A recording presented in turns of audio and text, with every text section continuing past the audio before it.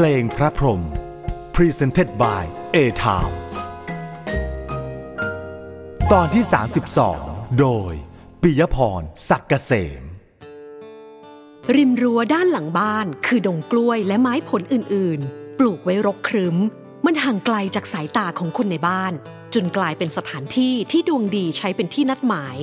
การพูดคุยพลอดรักเกิดขึ้นที่นี่บ่อยครั้งเขาได้สังเกตเห็นรอยโหว่ที่ริมรั้วลวดหนามตั้งแต่ครั้งแรกๆที่แอบลงมานั่งเอนอิงพิงกันอยู่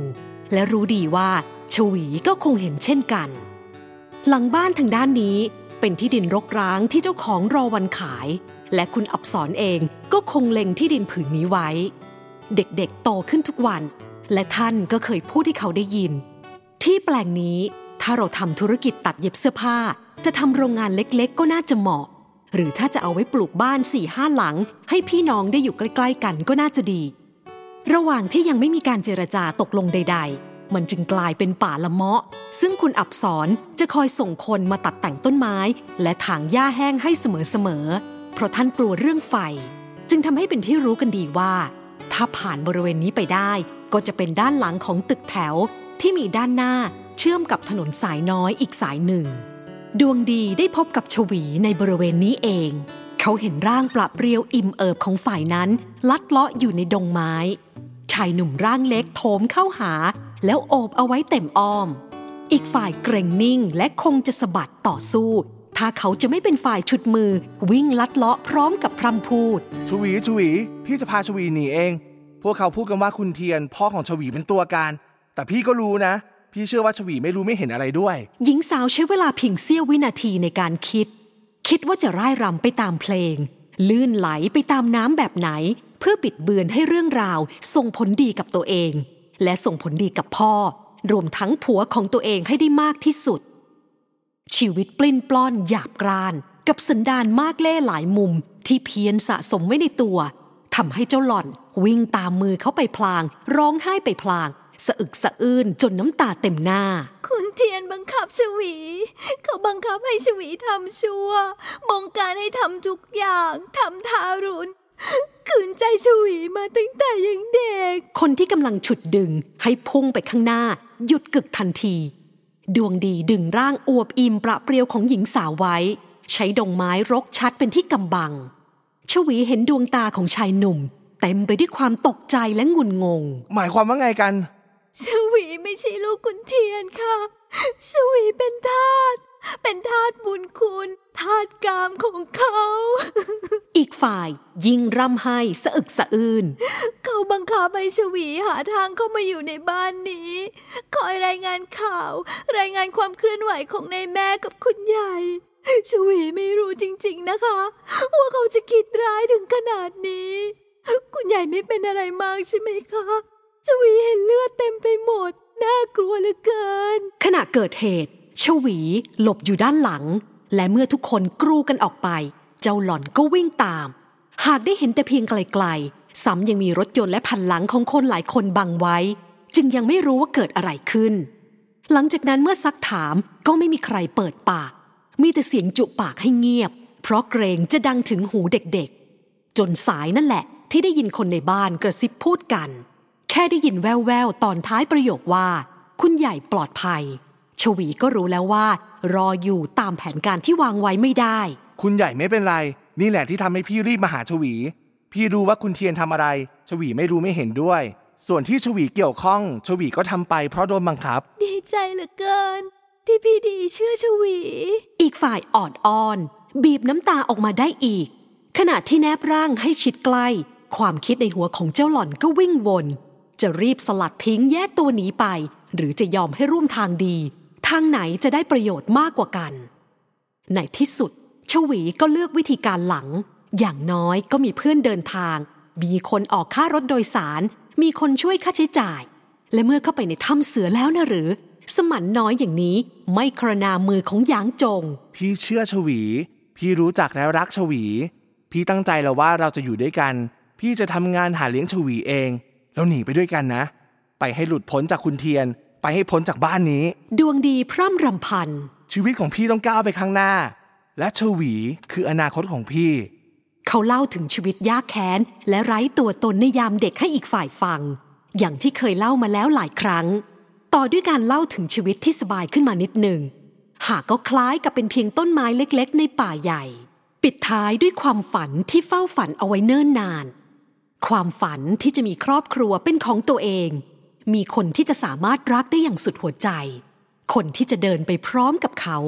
คนที่รักและมีเขาเพียงคนเดียวเป็นคนสำคัญในชีวิตเราขึ้นเหนือกันนะลองไปดูกันก่อนว่าจะอยากอยู่ที่ไหน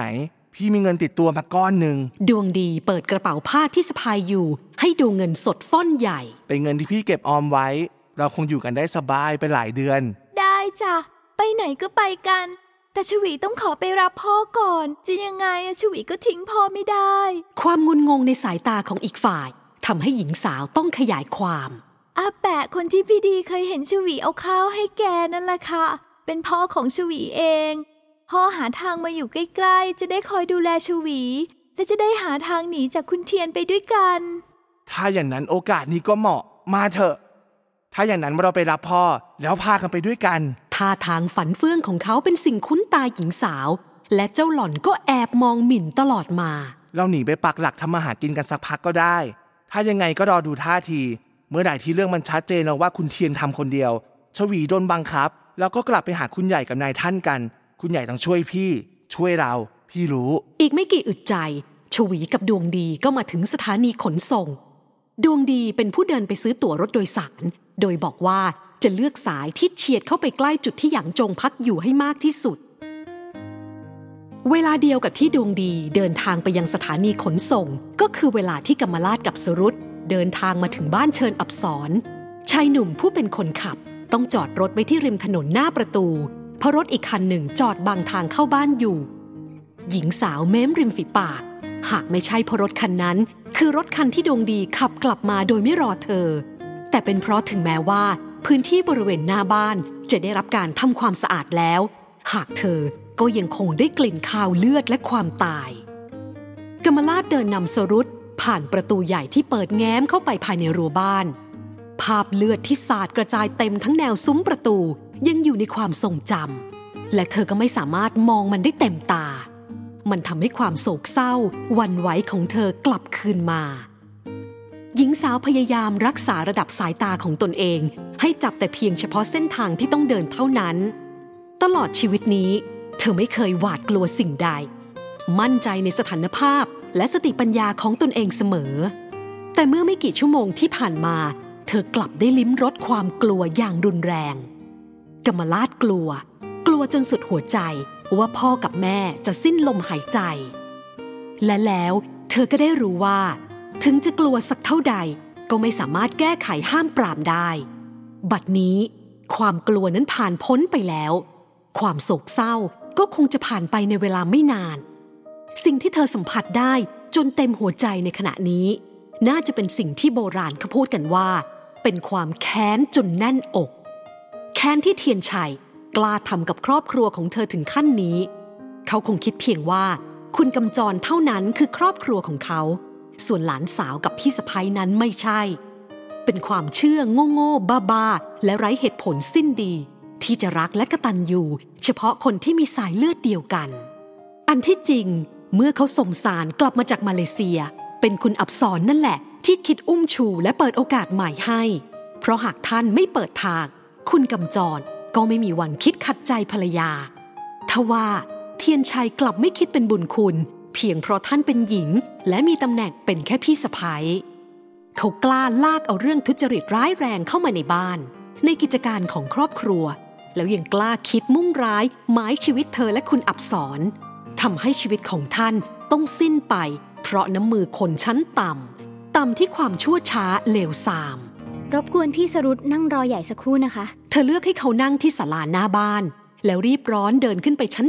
2ดวงดีทิ้งกุญแจรถไว้ที่พานกระเบื้องเชิงบันไดเหมือนที่เคยกมลาสหยุดชะงักเพียงแค่อึดใจเดียวก็เดินต่อแม้ดวงดีจะไม่มีสายเลือดเกี่ยวข้องกับเธอหากหญิงสาวก็ตัดสินใจแล้วว่าจะมั่นใจในตัวเขาเธอเข้าห้องส่วนตัวหยิบถุงผ้าหนักอึ้งซึ่งเก็บซ่อนเอาไว้อย่างมิดชิดออกมาแล้วหิ้วเดินด้วยท่าทีสบายๆเหมือนมันเป็นสิ่งของไร้ค่า ไม่ใช่เครื่องเพชรเครื่องทองมากมายอย่างที่มันเป็นอีกอึดใจถัดมาเธอก็สุดตัวลงนั่งหน้าสรุดใต้หลังคาศาลาหลังน้อยมีร่มไม้ใหญ่แผ่คลุมให้ความร่มเย็นอีกชั้นแล้วเริ่มเรื่องขึ้นเรียบเมื่อเช้าใหญ่เพิ่งบอกกับพี่สรุตว่าอย่ากังวลไปเลยอีกไม่นานเขาก็ต้องได้รับโทษจากสิ่งที่เขาทำไม่เรื่องนี้ก็เรื่องโน้นแม้กมลาสจะมิได้ขยายความเพิ่มเติมหากสีหน้าและแววตาที่วาวจ้านั้นก็บ่งบอกจนชัดเจนครั้งนี้ล่ะค่ะที่ใหญ่จะต้องบอกว่า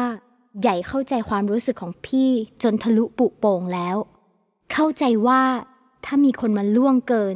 มันละเมิดชีวิตที่เป็นของเราจะรู้สึกยังไงหญิงสาวหยุดเพื่อเน้นชื่อเน้นคำนายวรงค์ควรจะได้รับโทษจากสิ่งที่เขาทำสักทีดวงหน้าของสรุตแดงก่ำแล้วกลับซีดแล้วกลับแดงก่ำสลับกันไปขณะที่เธอเล่าความเป็นมาในชีวิตของชายหนุ่มผู้นั้นและกมลาสก็เชื่อว่าเขาสามารถต่อเรื่องได้เหมือนอย่างที่เธอเคยประติดประต่อได้มาแล้วภาพของหนุ่มสาวที่เติบโตด้วยกันในต่างแดนความผูกพันในฐานะคนเชื้อชาติเดียวกันกลายเป็นความรักและแรงดึงดูดก่อนที่ฝ่ายหญิงจะแยกตัวออกมาเพื่อคู่ครองเพื่อฐานะและเพื่ออนาคตในแบบที่ฝันถึงส่วนฝ่ายชายก็ผลักดันตัวเองให้ดิ้นรนสร้างฐานะและเงินทองความอยากได้อยากมีจนเกินประมาณนั่นเองที่พาเขาก้าวไปสู่เส้นทางทุจริตและเมื่อทั้งคู่ได้กลับมาพบกันอีกครั้ง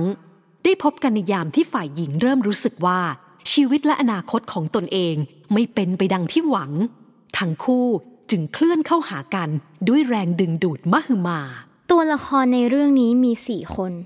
1. คือเฉินเทียนชื่อกมลาสไม่อนุญาตให้ชายผู้นั้นใช้ชื่อที่มารดาของเธอตั้งให้อีกต่อไปแล้วอย่างจงชวีและวรงค์นายคนนี้ถือ2 สัญชาติเขาเดินทางเข้าออกเป็นว่าเล่นคงเป็นคนจัดการเรื่องเส้นทางออกนอกประเทศแล้วถ้าคิดจะหนีครั้งนี้เขาก็คงต้องเป็นคนนำกมลาสส่งถุงผ้าหนักอึ้งให้บอกด้วยเสียงสงบเกือบเย็นชา